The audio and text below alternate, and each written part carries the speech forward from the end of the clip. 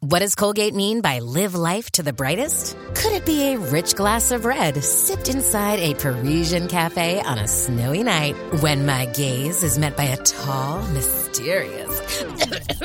I mean, brushing is directed with Colgate Optic White Pro Series toothpaste gives you a visibly whiter smile in just 3 days, so you can live life to the brightest and finish that glass without worrying about teeth stains. Colgate Optic White. Find it at all major retailers.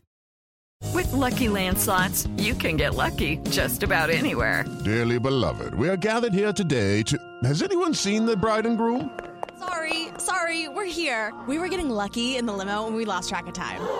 No, Lucky Land Casino, with cash prizes that add up quicker than a guest registry. In that case, I pronounce you lucky. Play for free at LuckyLandSlots.com. Daily bonuses are waiting. No purchase necessary. Void where prohibited by law. 18+. Terms and conditions apply. See website for details.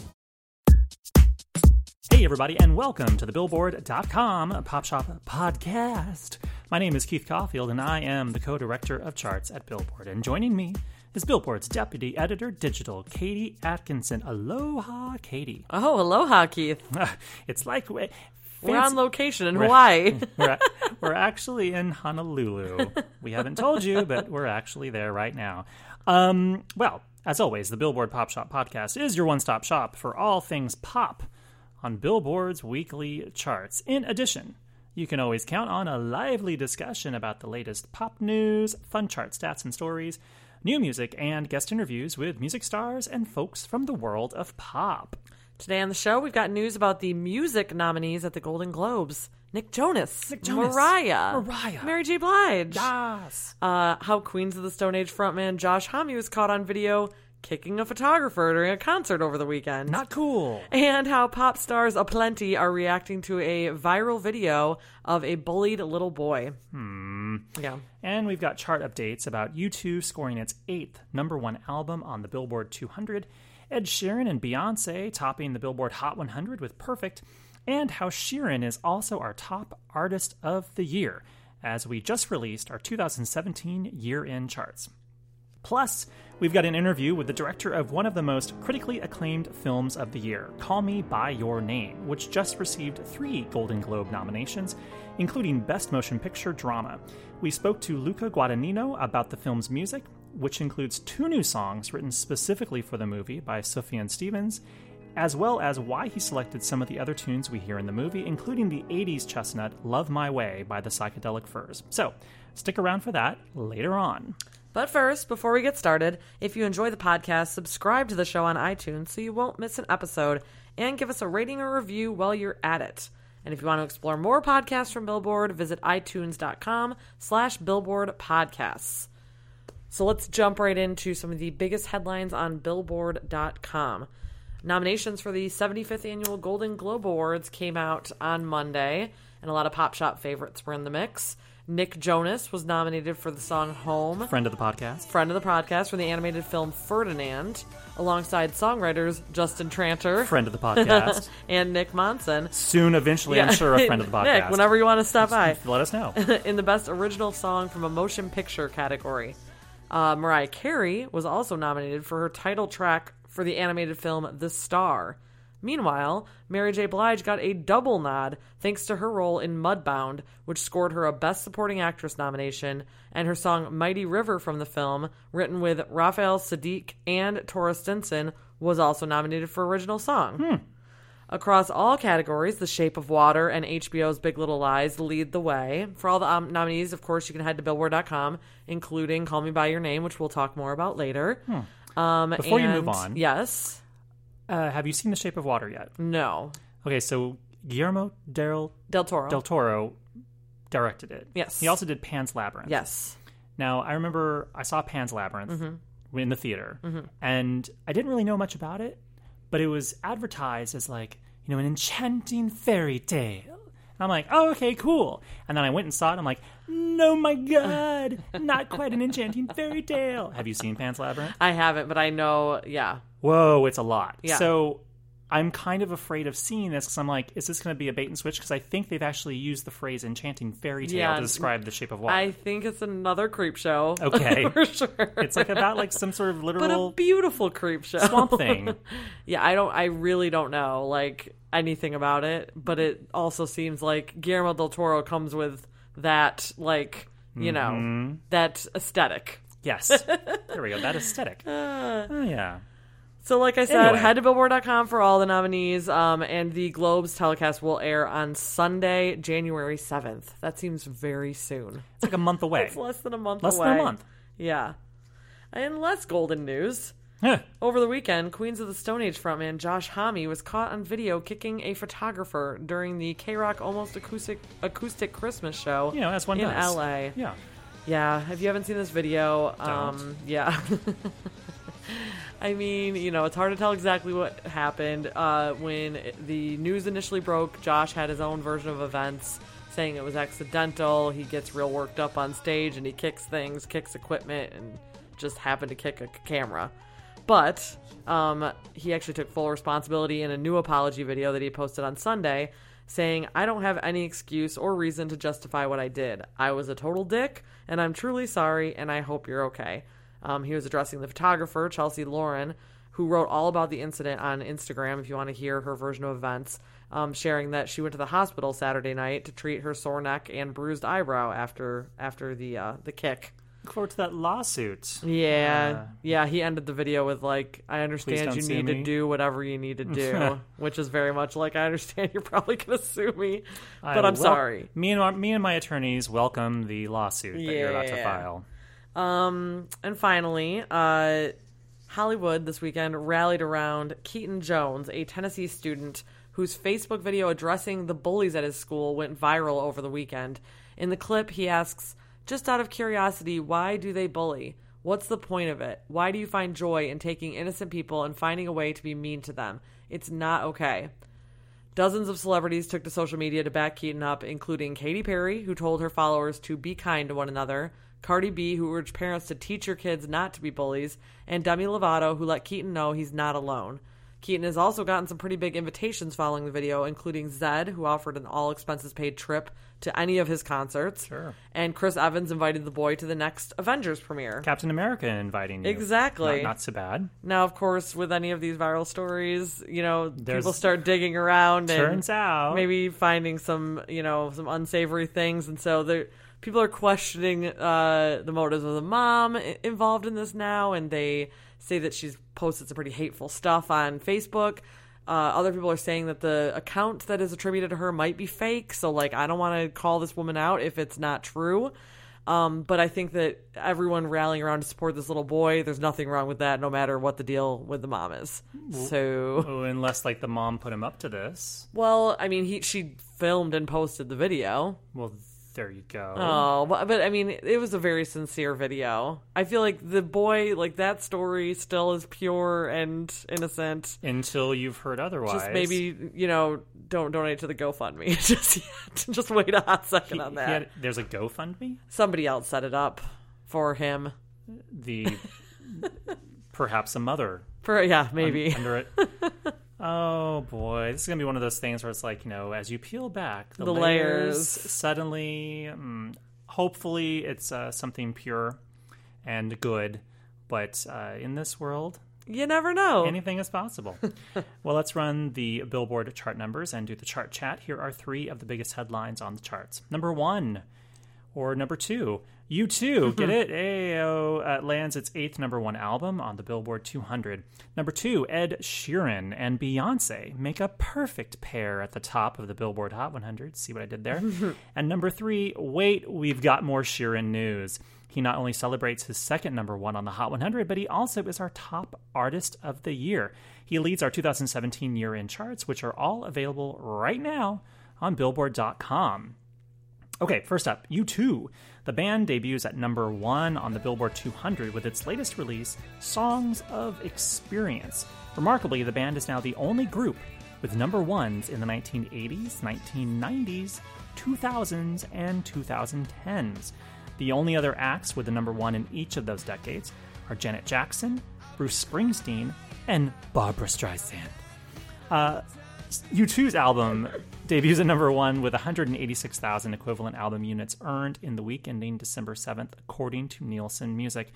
And of that sum, 180,000 were in traditional album sales. And yes, like so many other albums, U2 was helped out by a concert ticket album sale promotion redemption program thingy in association with their upcoming Experience Plus Innocence tour, which begins next May. And the tour is named that way because the Songs of Experience album is a companion piece / sequel to the Songs of Innocence album that came out a few years ago that everyone has. The infamous Songs of Innocence album that every single person with an Apple account still probably has right now. Also notably, among all acts with the most number ones in the history of the Billboard 200 chart, U2 is now tied with Kenny Chesney and Madonna for the 6th most leaders, and the 3rd most among groups. Ahead of the 3 of them are the Beatles with a record 19 number 1 albums, Jay-Z with 14, Bruce Springsteen and Barbra Streisand each with 11, Elvis Presley with 10, and Garth Brooks and the Rolling Stones, who each have 9. Next up, Ed Sheeran gets a lot of help from Beyonce as his new remix of Perfect, with new vocals by the diva, jumps to number 1 on the Billboard Hot 100. It's the 2nd leader for Sheeran and the 6th solo chart topper for Beyonce. You know, she hasn't actually been number 1, I think, since Single Ladies. I just saw that it was. I don't want to say it wrong, but I thought it was like 2008 or 9. Yeah, it was 9 years ago. Yeah. So it would have been 2008? Yep. Yeah, which is a very long time ago. Yes. She's been focused on dropping surprise albums like the number 1. She's still been doing okay, though. She's fine. As Hot 100 chart manager Gary Trust notes in his online story, because the duet version accounts for 63% of the song's total sales for the week, Beyonce has been added on the Hot 100 and all of our related charts as a co-lead artist on Perfect. It's actually billed as, I think, Ed Sheeran duet with Beyonce, which is an interesting phrasing instead of Ed Sheeran ampersand Beyonce or just Ed Sheeran and. We don't know why people do these things. For chart purposes, both versions of Perfect, the original version that's just Ed by himself, along with the Beyonce version, are merged together and contribute to the song's singular listing on the Hot 100. The song actually sold a total of 181,000 downloads in the week ending December 7th, according to Nielsen, which is up 202% compared to the previous week. It also rises 11-3 on streaming songs with nearly 35 million in streams, which is up 87%. And on the radio songs chart, it goes 4-3 with 102 million in audience, up 14% for the week ending December 10th. We actually caught up with Sheeran last week on December 8th backstage at the Jingle Ball. I didn't catch up with him. Our pal Kevin Kinney did, who does Billboard News. And they were at the Jingle Ball concert in New York. And at the time, Kevin told Ed that it looked like he was going to hit number 1 on the Billboard Hot 100. Of course, we didn't know for sure, but it seemed like it was a sure thing at the time. And Sheeran, in response, said, quote, "It's really effing cool, to be honest." And then he... But not censored. But it's not censored in that version. I don't know why I'm censoring myself, but I am. He also said that, and he had sort of an interesting sort of businessy point. He said that it's, you know, it's so hard to kind of have a campaign around an album sometimes because albums kind of just shoot up the chart and then they go down the chart. And especially with singles, they all sort of have this short lifespan, and they were trying to figure out a way to kind of boost, you know, Perfect and give it sort of a kind of a new life. They figured it out.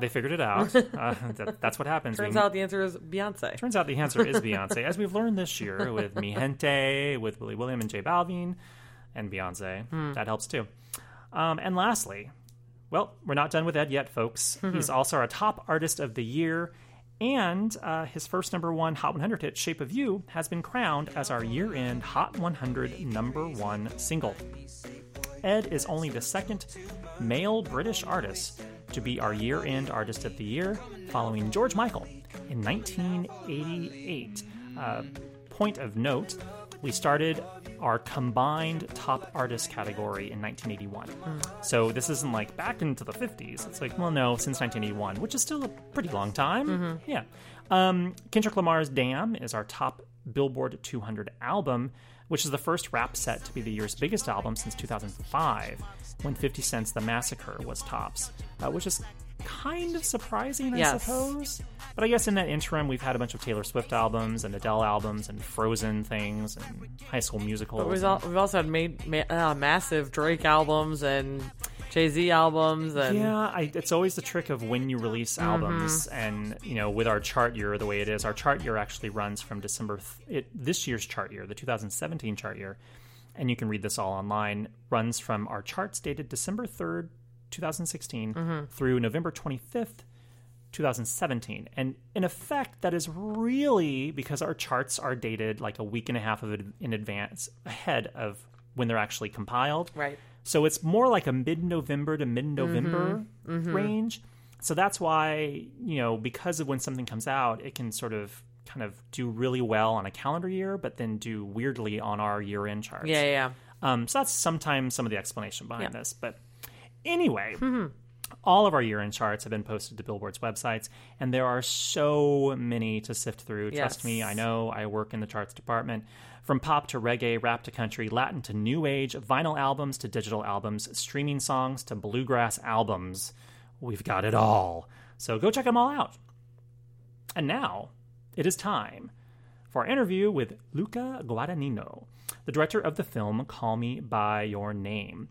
Now, a couple weeks ago on the show, you heard me gush about the film and its gorgeous soundtrack. And if you shared an office with Keith, you would also hear him gush about the film. Katie is thrilled that we're finally making this happen. At the time, I joked about how I was thinking about having a podcast focused around the film and its music. And, well, here we are.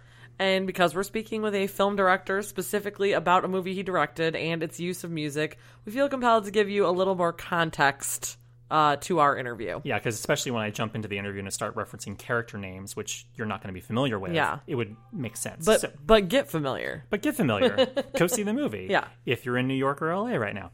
More about that in a second. So, anyway, the movie stars Armie Hammer and Timothée Chalamet, who both just earned Golden Globe nominations for their performances in the film.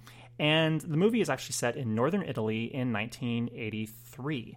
The story follows Chalamet's character Elio, who is a super smart 17-year-old son of a professor and can play the PR, that's a new instrument, the piano, guitar, knows tons of classical music, can play it on the piano and guitar, and he can speak 3 languages, at least 3. For all we know, there's a 4th one that he didn't share with us. One day, his dad's annual summer intern, they get a different intern every year, arrives in the form of Oliver, played by Hammer, a graduate student working on his doctorate. Elio falls for Oliver, and as the film's press notes say, they, quote, discover a summer that will alter their lives forever. Singer-songwriter Sufjan Stevens wrote 2 new songs specifically for the film, in addition to providing a new remix of one of his older songs. Also, the movie includes a very memorable placing of the early 80s song Love My Way by the Psychedelic Furs, as well as then-contemporary pop hits in Italy, and many carefully selected pieces of classical music that we hear and sometimes see performed in the movie. In our chat with Guadagnino, he talks about how Stevens and his music was important for the film, how they selected some of the pop tunes heard in the movie. It's very detailed, and I was sort of amazed by it, but then I was like, wait, that's what you should be doing. But still, it's pretty cool to hear what he explains, trust me. His love of the Psychedelic Furs, he's a huge fan of the band, and even what Elio's character was listening to on his oft-seen Walkman when it wasn't playing classical tunes. So, here's our chat with Luca Guadagnino. My brother Solder, like a feisty who died. Alexander's love. Welcome to the Billboard Pop Shop podcast, Luca Guadagnino. Hello. Hello, how are you? Good, I'm good. First off, I want to say that I have seen Call Me By Your Name 3 times. Thank you. And the movie stays with me and haunts me, and the music does too. And I want to specifically talk about how I know that you're such a music fan yourself. I'm correct in thinking that, right? Well, I love music for sure. I am not a great. I don't have a level of knowledge in music that I wish I had. Okay. But I love music for sure. And I think you picked all the songs that we hear in the film, or most of them? Sure. The way we worked on the soundtrack of this movie, it's almost the same as always with me. I work very hand in hand with my editor, Walter Fasano, and we know each other since 25 years. I've been working together since 25 years, and we share many, many common grounds in terms of what we like in terms of music for the films we do. He's the knowledgeable person about music. Now, and in the last 3 movies, or 4 probably, I worked with Robin Erdang as our music supervisor. Yes. And the way this movie was made, there were pieces of music that I knew I wanted to hear in the film. Particularly, I was really in the track of choosing some of the piano pieces that were in a way commentary to the film. Mm-hmm. In particular, Alleluia Junction by John Adams that opens the film, mm-hmm. or the Ma Mère Loire by Ravel. There are pieces of music that are in the script because Elio plays them, right. like Bach. And then we started to think of what kind of music Elio, being a young pianist in the making, would have gotten in his imagery. And so we added other pieces, including like a piece by Sakamoto called Germination, mm-hmm. From the soundtrack of Merry Christmas, Mr. Lawrence. Then there was the sound of the 80s, music that was coming off of the radios. Contemporary hits in 1983 in Italy, yeah. So we made a very thoughtful research. We investigated which were the hit of the summer. Yeah. And not only that, but of course you have to think of what were the songs that were hit the summers before. And right. then we started to think how radios in that particular region of Italy would have programmed those pieces of music. Wow, that's so specific. At what time of the day that song could have been played. Oh, you're kidding. So we worked very methodically in that direction. So I can tell you that the music you hear coming from radio and the music that the kids listen to and the music in the discotheque, it's so philologically chosen. Wow. That is very precise. And yet all the music we put, it's songs and pieces that me and Walter really loved right at the time. Then we have the psychedelic verse that was in the script. Love my way, it's a new road. I follow where my mind goes. It's an hymn. So James Ivory put that into the script? I put that into the script. Because you love that song. I read that you loved I that song love when the you were a psychedelic teenager. Verse. I mean, Heaven and Pretty in Pink and this one, Love My Way. Those are hymns for a generation. And I thought like Oliver in his search for himself, when he listened to the song, is getting completely into his own world.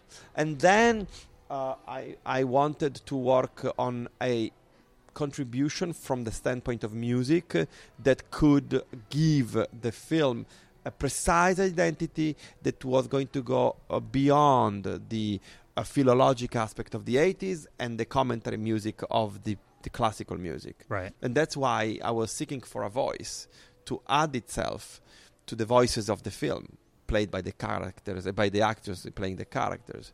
And that's when I thought of Sufjan Stevens. Have you always been a fan of his? I mean, since I got to be knowledgeable about him, I've been, yes. Why was his voice and his sort of style of music important for the film? Because I wanted to have a sort of narrator, mm-hmm. without having a normal narrator. It's sort of like you're hearing Elio's internal monologue in a way when you hear his music. And also the movie internal monologue in a way. Yeah. I think what Sufjan comes with is 3 things.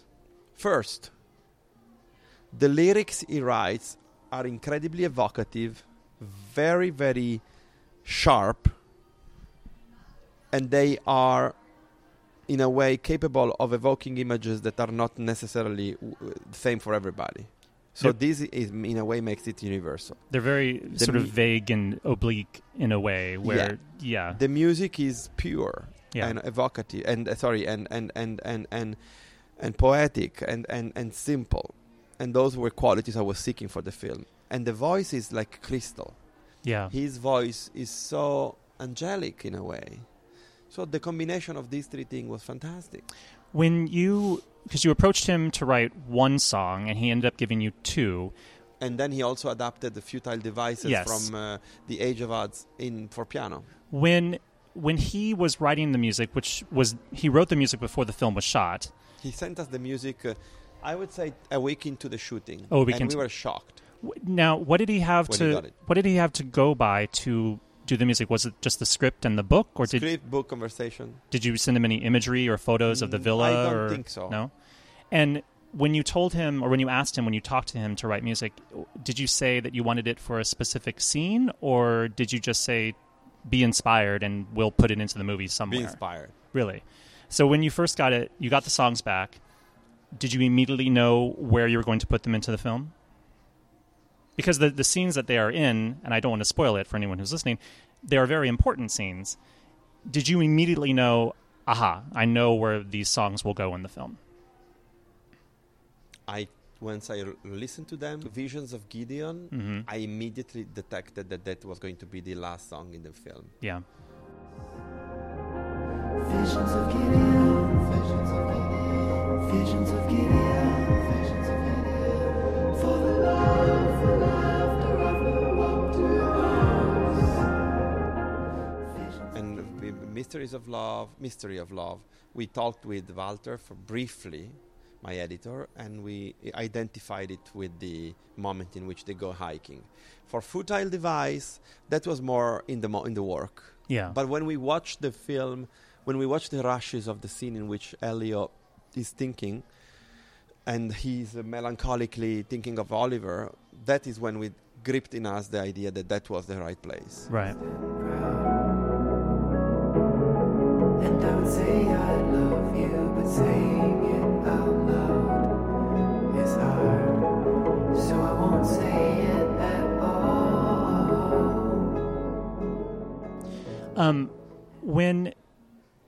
When you first got the songs back, a week into the shooting, I read that you had played them for Army and Timothy. You brought them in and sat them down and played them the songs. How did they react when they first heard the music? Well, we were in my living room. It was me, Walter, and Army and Timothy. And I remember it was blissfulness and emotion. And it was a great moment because we were very united already, but it's something you can't describe in a way. Because, when you do a movie, you can do a movie as a job, you can do a movie as a piece of life. And we were doing a movie that was a piece of life, of our lives intertwined. And then we heard this music, and the depths of our commitment to the movie, I think, grew significantly more. And we became enveloped into this magic. We kept listening to the songs for like an afternoon, like listening. Amazing. Like the rest of us now, basically, It's so because we just keep putting the soundtrack on That's loop.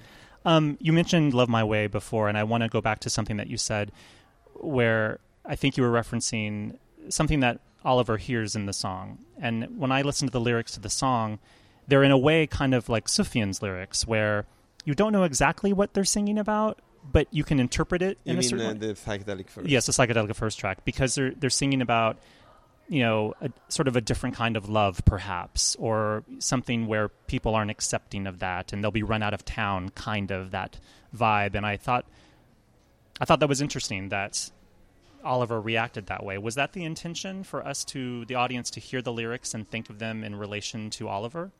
Not to get too analytical, but that's what I was thinking, because I heard the lyrics and I thought of it that way. Yeah, I think so. I agree with you, because there are pieces of music that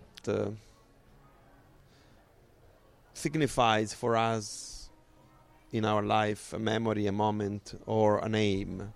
And in that case, it's an aim. It's both memory and aim. Probably Oliver has listened to the song before.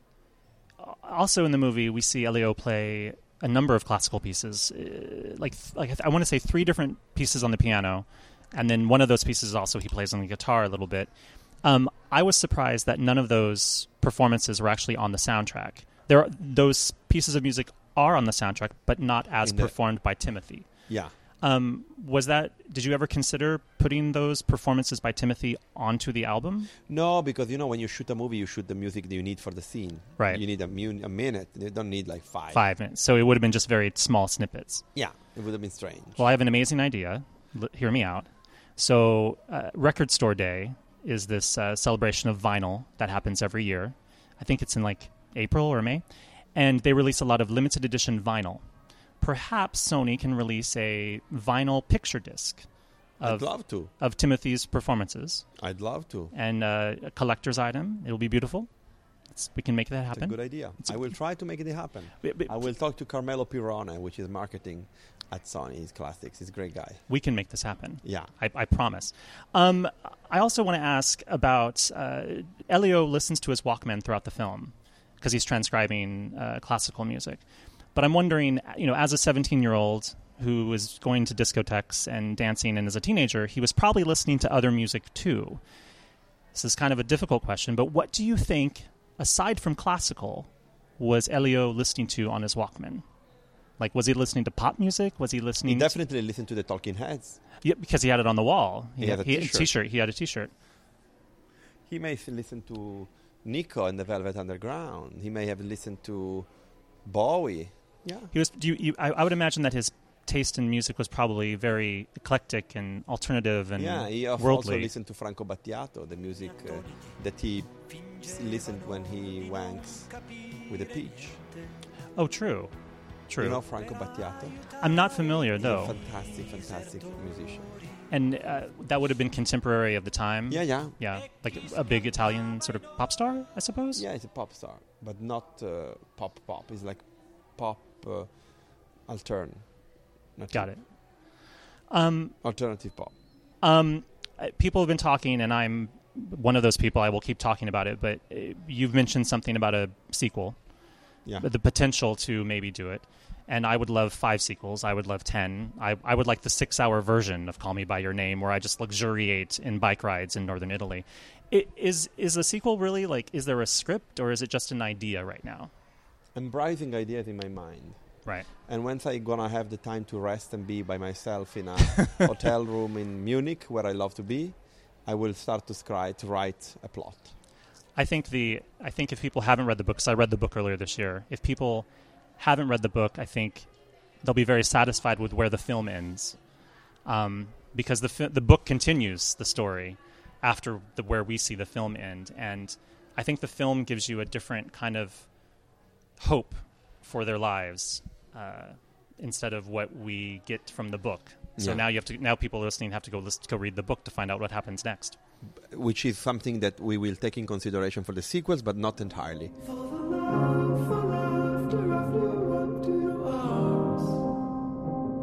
Is it a video? Is it a video? Is it a video?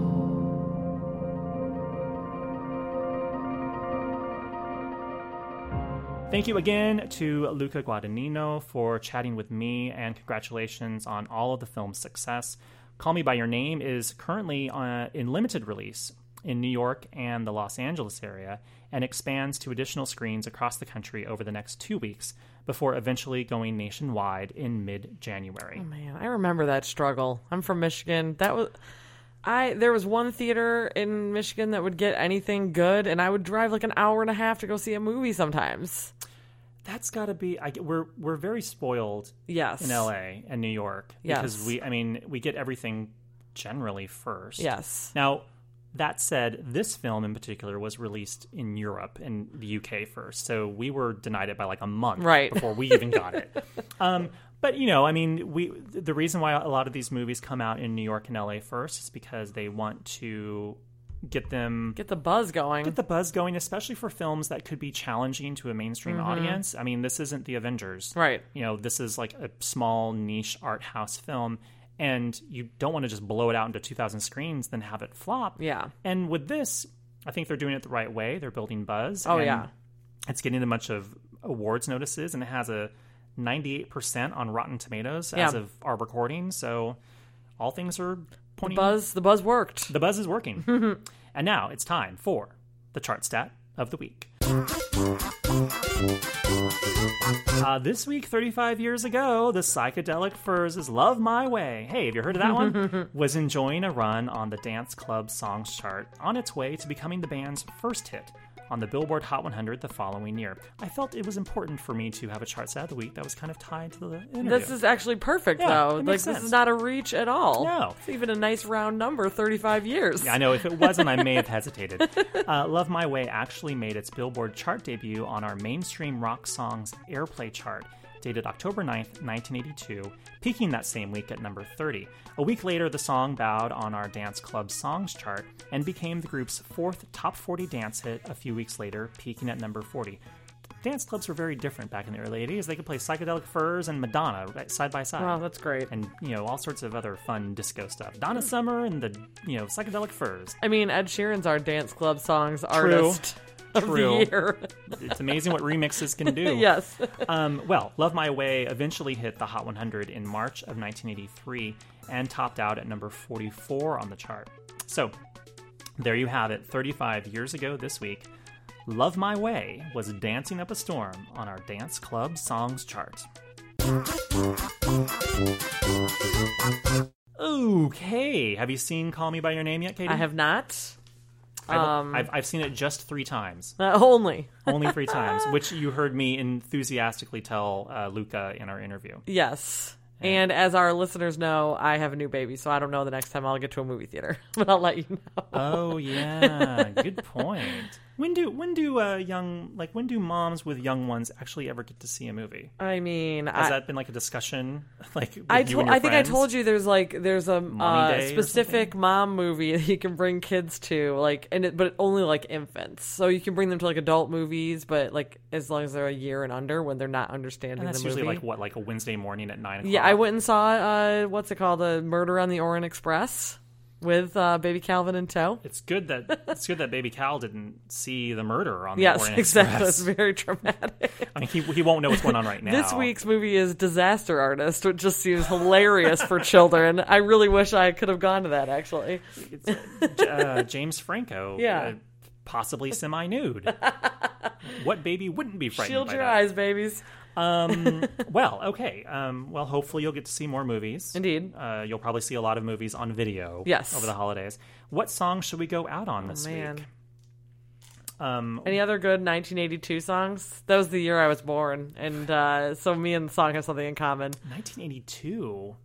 This is something you would think I would know off the top of my head. Oh man, he's consulting the books. I'm consulting a book, as one should. It's that important. Fred Bronson Billboard Guide. Dun, dun, dun, dun, dun, dun, dun, dun, dun, dun, dun, dun. You can hear me flipping through. This is like... I remember looking up one time, you know how they tell you like what song is number 1 on your birthday? I want to say it was like a Pat Benatar song. Well, Pat Benatar's never had a number 1 on the Hot 100, Oh, okay. so that Then wouldn't it have been wasn't it. Pat Benatar. Maybe it was Joan Jett you were thinking of. Maybe. Well, among the big number 1 hits in 1982, there was I Love Rock and Roll by Joan Jett. Maybe. Ebony and Ivory by Paul McCartney and Stevie Wonder. Survivor's Eye of the Tiger. The Jay Giles Band Centerfold. Oh, I love Jay Giles Band. Should we do Centerfold? Let's do that one. Okay. See you guys next time. Bye. My blood runs cold. My memory has just been sold. My angel is the centerfold. Angel is the centerfold. My blood runs cold. My memory has just been sold.